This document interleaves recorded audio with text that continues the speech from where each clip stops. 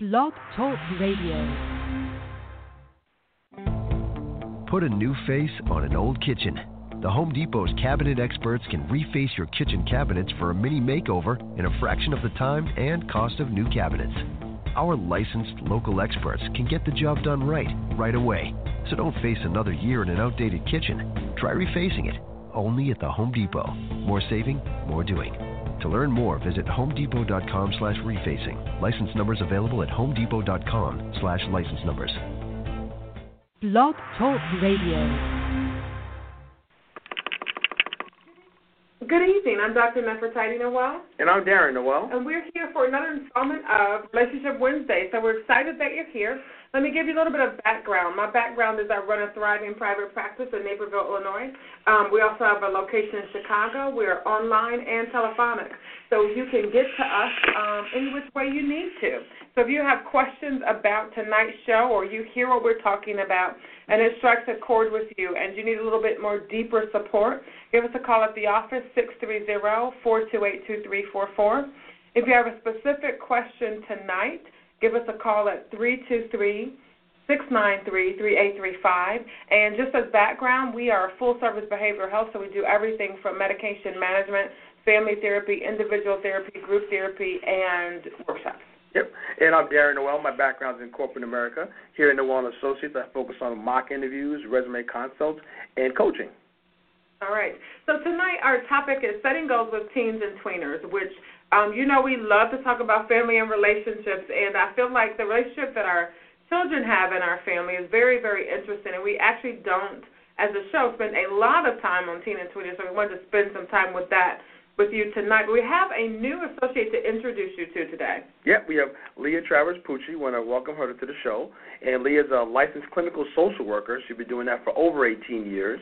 She's got a master's degree in social work, and she's done significant work with K-12 grades, families, as well as children with special needs. And she, again, like Dr. Well mentioned, she's one of the newest members here in the Noel & Associates counseling firm.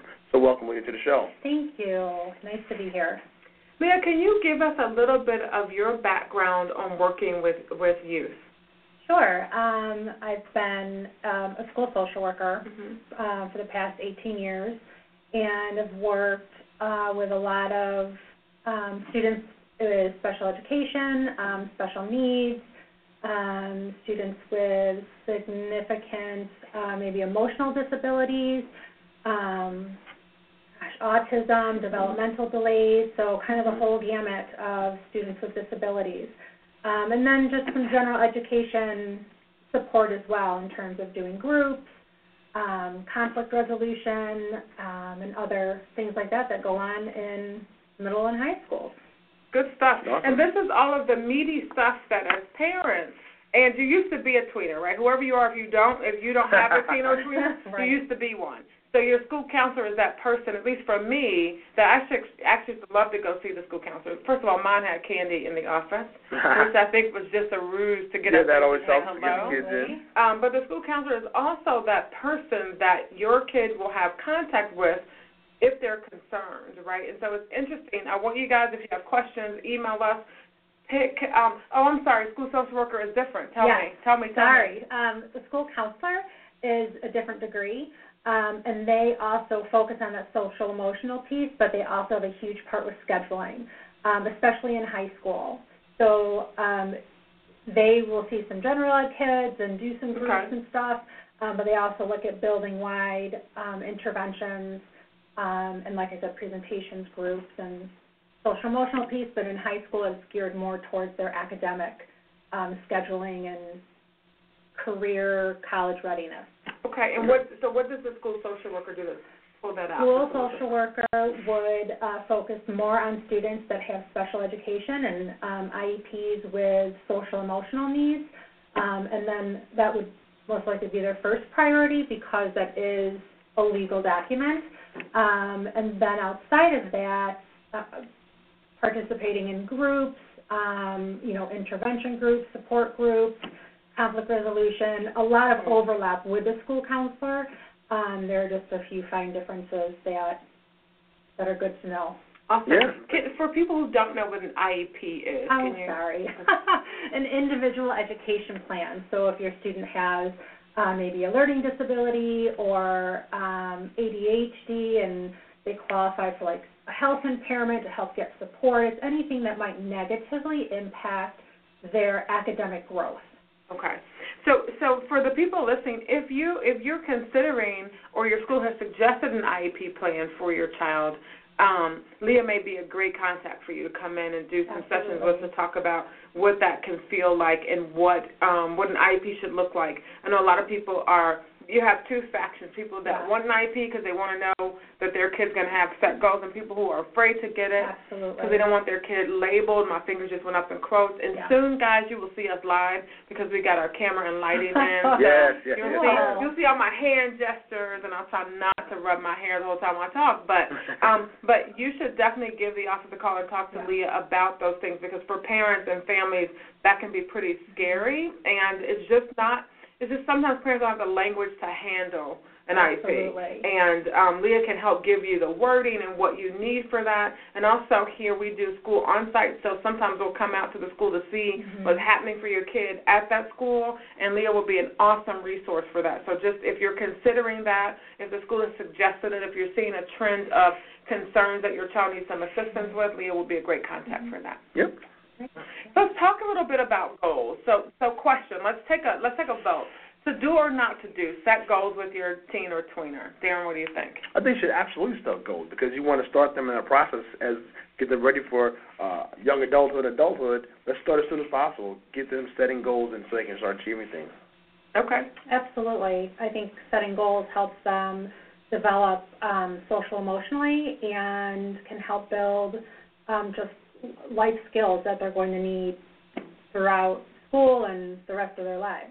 Absolutely. I mean, now you have so many specialized high schools that you need to start even in junior high school. So what do you want to do? I want to be an engineer. I went to engineering high school, right?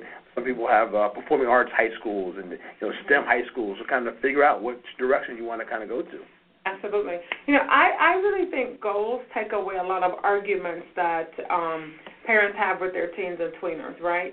And or may not. They're cringing. It may not be ready to go. And it also, though, you have to look at some goals are set for a teen or a tweener, and some goals they get to set for themselves, right? True. So we have to tease out the things that they get to choose that they're going to do and the things they don't get to choose, right? So if your child is in school, passing is a must-do. Like that goal is just set, that there's a certain grade you have to get to move forward, right? And so but there's things that your kids can be involved in setting the goals for, right? Like how well I do in a class, what rewards I get. And this is a tricky subject when I talk about rewards for setting goals. What rewards you get. Are you setting goals for in school? Are you setting goals for out of school? Are you setting goals for extracurricular activities? Are we setting goals for, like, Darren and I have goals for our daughter that she doesn't get TV and digital time during the week. Right. She gets it on the weekend, and we don't, hamper how much time she spends on the weekends. Side note, I secretly do make sure that she only still gets a little bit of time on the weekends. But we set the goals based on how well she's doing, right? Like when you're doing really, really well, then I won't take away your weekend time. But if your attitude is shifting or things are not going the way that mom and dad like it to go, which is our subjective goal for her, right, then you don't get to have that time.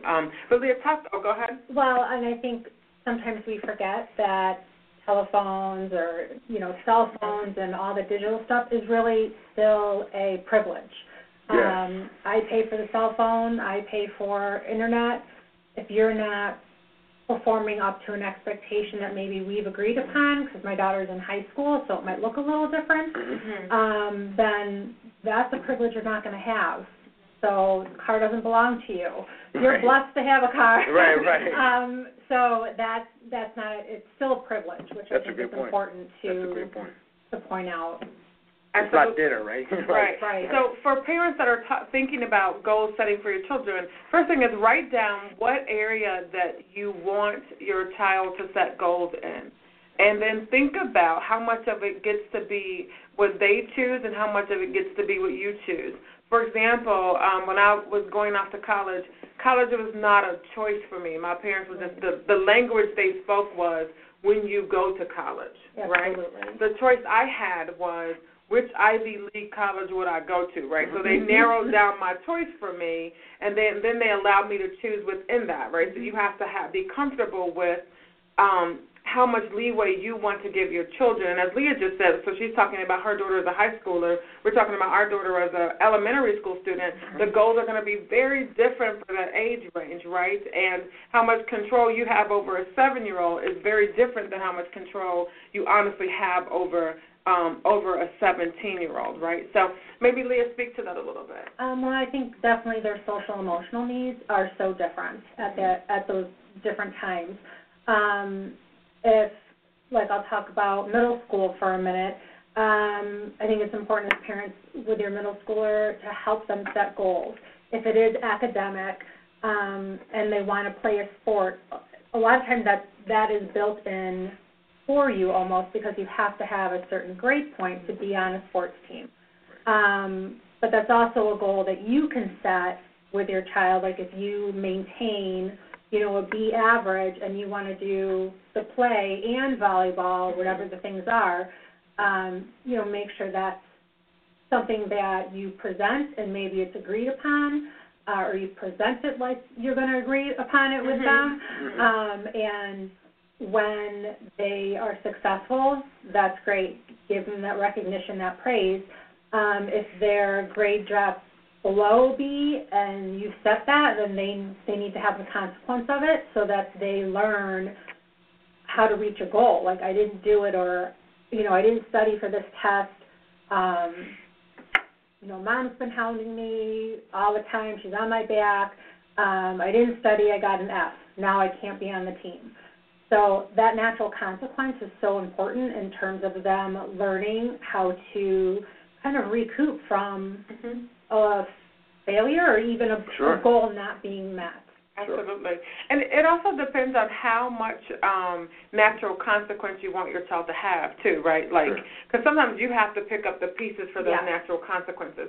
So sometimes I will manage a consequence for my daughter so that I don't have a bigger consequence at the end, right? So, for example, off air we were talking about tomorrow my daughter was supposed to try out for a play, and they let her pick when she was going to do it. So she just kind of said the word Thursday. And then this morning she was like, Thursday's next week, right? And I'm like, no, Thursday is tomorrow, so you're not necessarily prepared. So I managed to switch the time as a protection for her because I didn't want the emotional fallout of because when you're 7, your whole body gets involved in your disappointment. You're laying on the floor, you're rolling on the floor, In high school, too. Oh, it's actually not that different, yes, right?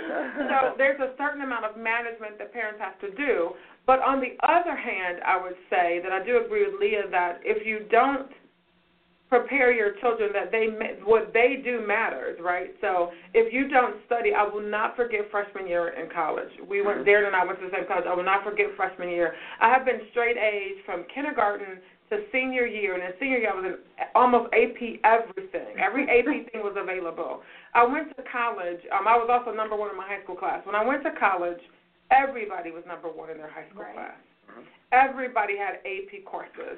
I was not a big fish in a little pond. We were all guppies together. And the amount of homework, and I thought I had a lot of homework in high school, but I didn't when I realized I used to do most of it, on the way home or most of it at lunchtime, right? And I could come home and say, oh, Mom, I did everything. I could type a 5-page paper overnight and it'd be like A quality, right? That did not work for me for college, right? And it was really interesting that I remember calling my mother saying, well, actually, freshman year went pretty good. It was the first time I took this crazy math class in sophomore year. And I called my mother and I said, I don't know what to do for this class. Do I stay in it and get the D for dismal, or do I withdraw from it and have to take it over again? I remember that was the first time in my academic life that I had ever felt I didn't fail the class, but I felt like a failure in the class, right? And it was interesting how my parents handled, like my mother said, well, what are you going to do? Like, did you study? And what's the consequence of getting a bad grade in this? Will you get into medical school with a D? And I knew the answer was no. Like I knew, because there was a book for all the medical schools and the MCAT and everything that told us what it was going to look like. and none of it corresponded with that D that I was getting in. I think it was either organic chemistry. Now I've forgotten the class because I retook it somewhere else, and I got a really good grade, but I just remember having to eat that feeling, right? So what do you suggest that parents do to help kids in that scenario? Do we cover for them? Do we let them fall? So as a parent, I've done both, and I think some of it is situational. Recently, an example I can give is, high school starts at 7 a.m. So daughter gets up at 6. She's in the car by 6:30, likes to get there early for the parking spot. She has overslept a few times and has begged me to call her in, drive me to school so I don't have to walk in the snow. And I'm like, absolutely not. I'm not inconveniencing myself because you overslept. Like, your crisis is not my emergency. Okay. And that's something, a simple example. Obviously, if there's safety risks, then it's a crisis all around. But also, I think in terms of grades, like she's been in a couple of AP classes and has done really well in the class, didn't study, didn't pass the test. She didn't put all that together until we were visiting a college, and they looked at her AP scores and said, oh, well, we're going to take this credit, but we're not taking this one because you didn't pass the test. And then it was like a light bulb went on. So it almost didn't matter how much I said. She had to experience it. And that's painful as a parent. We have to let go of some of our anxieties as a parent because it's not a failure on our part if our kids fail and learn from that. Does that make sense? Yeah, that's not easy to do. No, right, it's not. And to sit back and kind of watch them go through that, you want to save your kids, Sure. right? Absolutely. You can't always do that. And Do you see that changing as you go from a tweener to a teenager? How much you protect them a little? Obviously, it may loosen that protection a little more as they get older. So it'll change as the child gets older, I'm assuming. I definitely think so, and it's also so individual to your child too. Like if you have a child that is struggling with depression or anxiety, ADHD, those things definitely impact how they mature social emotionally. Absolutely. Research says children with ADHD are at least 2 years behind socially. Oh. So you're looking at an 8th grader who physically might look like an 8th grader and is doing 8th grade work and functioning, right. But socially they're functioning as a 6th grader. So I think in situations like that, it's knowing your child and if they're dealing with any issues and how you navigate that through the school system. And keeping them involved with things that are making sure that, I want to say goals are obtainable, but also what they're doing. Their activities are fun. They're enjoying it because it's, school is a struggle or their peer relationships are a struggle. They need to have some place in their lives where they feel successful. Absolutely. I think you also have to look at what's the emotional context at home, too. Like if a parent comes to me and says, Dr. Noel, I'm really upset with my daughter. She's flunking all of her classes. And I say, what's going on? And mom says, well, Grandma passed away a month ago. The dog died 2 weeks ago. And me and her dad are getting a divorce, right? So that immediately lets me say to the parent, let's not be so harsh on the grades, right? Because she or he could be dealing with that emotion by not being able to focus in class or not being able to do those things, right? So we have to look at what else is going on. Another thing that happens a lot in middle school, I have parents come in, is kids have a lot of social anxiety about going to school. Yeah. And so then a parent says, Dr. Noel, how many days do you expect that my daughter should go to school? How do we set that? And if she goes to school 3 days, what should I buy her the 3rd day? What should I get her if she goes to school 2 weeks in a row? How do we support that kind of token economy, of doing something well and then getting a cookie for it, right? So I've worked with a lot of school refusal students, and they've been both boys and girls. And the reason may be a little different, but I think as coming from that school perspective, the consistency is so important. And that is definitely working with the parents, too, because if the child has anxiety about school, then the parent has anxiety about the child having it to cycle. And there's we set the rule of if you don't have a fever of 100 and you aren't throwing up, then you go to school. Like, we set that expectation with the family. And there are times when I've been able to go with another school employee to a child's house and make sure they're up out of bed on the bus. Okay. Unique situation does not always happen, and we were just fortunate because the team really supported that. And it was, a student with some significant anxiety. So we were able to work through that and help them feel safe coming to school. So it's hopefully working with the school to support that, because you need school personnel that are going to back you on driving your kid into school, because that needs to happen, and that's okay. And again, it's not your failure. It's whatever's happening with that child. They need more support, and that's okay. And that's not something you can always do as the parent, because you're still the parent. You still have to maintain that relationship at home. Absolutely, absolutely. And I think it's also interesting to think about.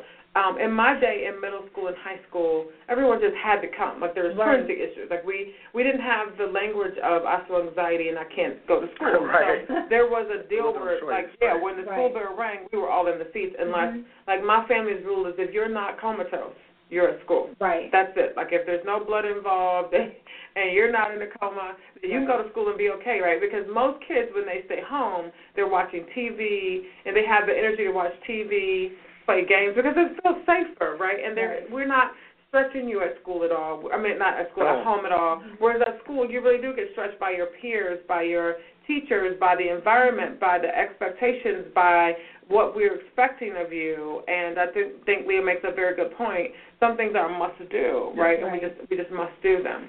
I think what's interesting, though, is sometimes the parents' expectations are different. I've had parents come to me and say, I just want my daughter to not have anxiety, and if that means not going to school, then we'll homeschool. Or then we'll do, there's these degrees, high school degrees you can get online, so people will do different things of that nature. And we're not judging. Where you fall is where you fall, but I think one of the things we have to look at is how do people function, like helping your kids set goals that will help them function well in greater society, right? And at work, for the most part, unless you're given the day off, you've got to show up. Right? You can't say, there have been some cases, and those cases always make the news, where someone has anxiety and they can't come to work, and they've had to sue the organization. Like, it's not just as simple as saying that I need a special plan to not come to work. It's a forced situation. Right. Yes, it's not a smooth process. There's paperwork involved. Lawyers are involved in it, right? It's not just something, it's not a big deal. No, it's a very big deal. And there's nothing that's normal, quote unquote. Some things are traditional. Working is a traditional thing, right? And so there's always somebody that falls on either end of the bell curve, right? Right. And so there's always someone that's an outlier. But in general, we're suggesting that you set goals for your kids to help them work out whatever issues they have. They can still function in a way that's productive for them long term. Question I had and I thought about was, do you see any differences, Lee, in your experience between boys and girls in the way of setting goals and things of that nature? Do you see anything different? Not one that I can think of off the top of my head. It just depends on that student, because there's so many. I think of setting goals for projects or setting goals for,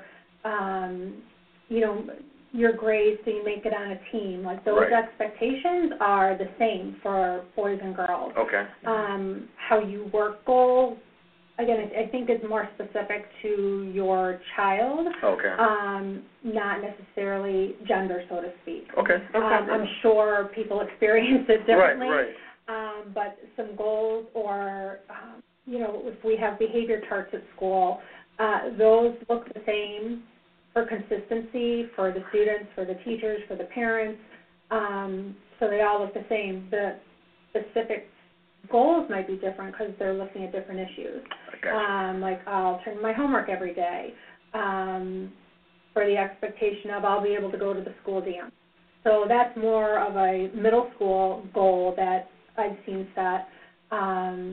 Or, I'm on time every day for school, so I get to have the pizza lunch on Friday, depending on what's important to them. It might be important that they have their cell phone over the weekend, or that they get to go to their friend's house or go to the mall, or go to the game. So whatever it is that's specific to your child, you can work that into the goal. I did just want to say one thing about, like, scheduling when you're looking at projects or schoolwork. I think it's important to try to work out a system with your child in terms of looking at those long-term goals and how do we get there. I don't think that's something that we're necessarily born with, like, we know how to set goals. So if there's a project that's due in a month, how do we break that out week to week? And, maybe they have to put a half hour in each night, or, a couple of times, and whatever it is, to get, if it's a science project, get the science project done. So you set those goals with them and check in how they're doing, and ultimately you've set up that structure for them. Hopefully they're functioning within that structure and performing, and that's where I think it kind of starts that learning process of, here's a goal, here's the process. Did you work the process and hit your goal, or did you not work the process and you didn't hit your goal? I think that's a huge learning curve in middle into high school, because there are some times that my daughter's still learning that. Absolutely. Yeah. I think also teaching kids that time management matters, too, helps them with goal setting, right? Yeah. Like, if you have a science project, we can't start the night before, right? Right. There's a step process to that. Right, yeah. right. Like, my daughter did, last year I think we studied which bubble gum, so 7-year-old projects are very different. Which bubble gum makes the biggest bubble? Yep, Is that what it was? Yes, that's what it was. So she had to make a list of all the bubble gums she wanted, all the places she thought the bubble gum would be. How are we going to pay for this bubble gum? Who's going to blow the bubble and measure the bubble? Who's going to write down all of these things? And so, like, we started a couple weeks ahead with, do you have your list? Okay, now let's go and get bubble gum. And you'd be amazed how many places you have to go to get bubble gum each day. I'm like, where do you sell Big Red? But she literally was like, we've done something every day for the past week. And I said, and that's how a project works, right? Right. You have to do something every day. You can't go to sleep, because she was like, I'm going to go to sleep. This is what she said. I'm going to go to sleep, and then you can label things. Well, no. Like, that's not exactly how it's going to happen. Right. And that goes into high school. We were looking at scholarships, and my daughter thought it would be great if I wrote it for her. I said, absolutely not. I'm not doing that. We can talk about it. I can guide you, but that's your scholarship. I'm not writing it for you. I've written my scholarships already. I don't need to do that again. But even taking that into middle school and high school in terms of those deadlines and semesters ending and grade books close, you can't enter late work, and how to move into college with that. And that can be a huge challenge. Absolutely. A lot of work is done in classrooms. Yeah, absolutely. Yeah. Also, like, I've noticed a few things that when parents do all of the work, again, you get a kid that goes into, if they transition from elementary school to middle school, or middle school to high school, or high school to college, this child doesn't have the tools it takes to do the work that is going to be required of them. Right. And there will come a time that you can't do the project for them.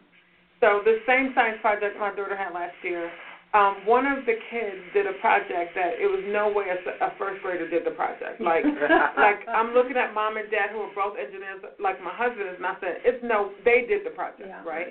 And so my daughter's project very much looked like a first grader did it, but it's because I said to her, you have to do it. Right. And if it's not neat enough for you, want the letters bigger, you get out the eraser. Now, I sat with her. We talked about layout and structure. I'm not going to be eating bonbons while she's doing homework. But we've got to show them, I mean, at least that's how I was raised. I had to do all of my own homework. Yeah. Oh, yeah. Absolutely. I had to do. There might have been, my mother's a great editor. She's very good at wordsmithing. So when I wrote letters to colleges or things of that nature, she definitely would edit for me. And that's not, I don't think, in any way enabling your child. That's helping them learn the difference between writing a note to your friend and writing an essay for entry to college, or if you're writing an article.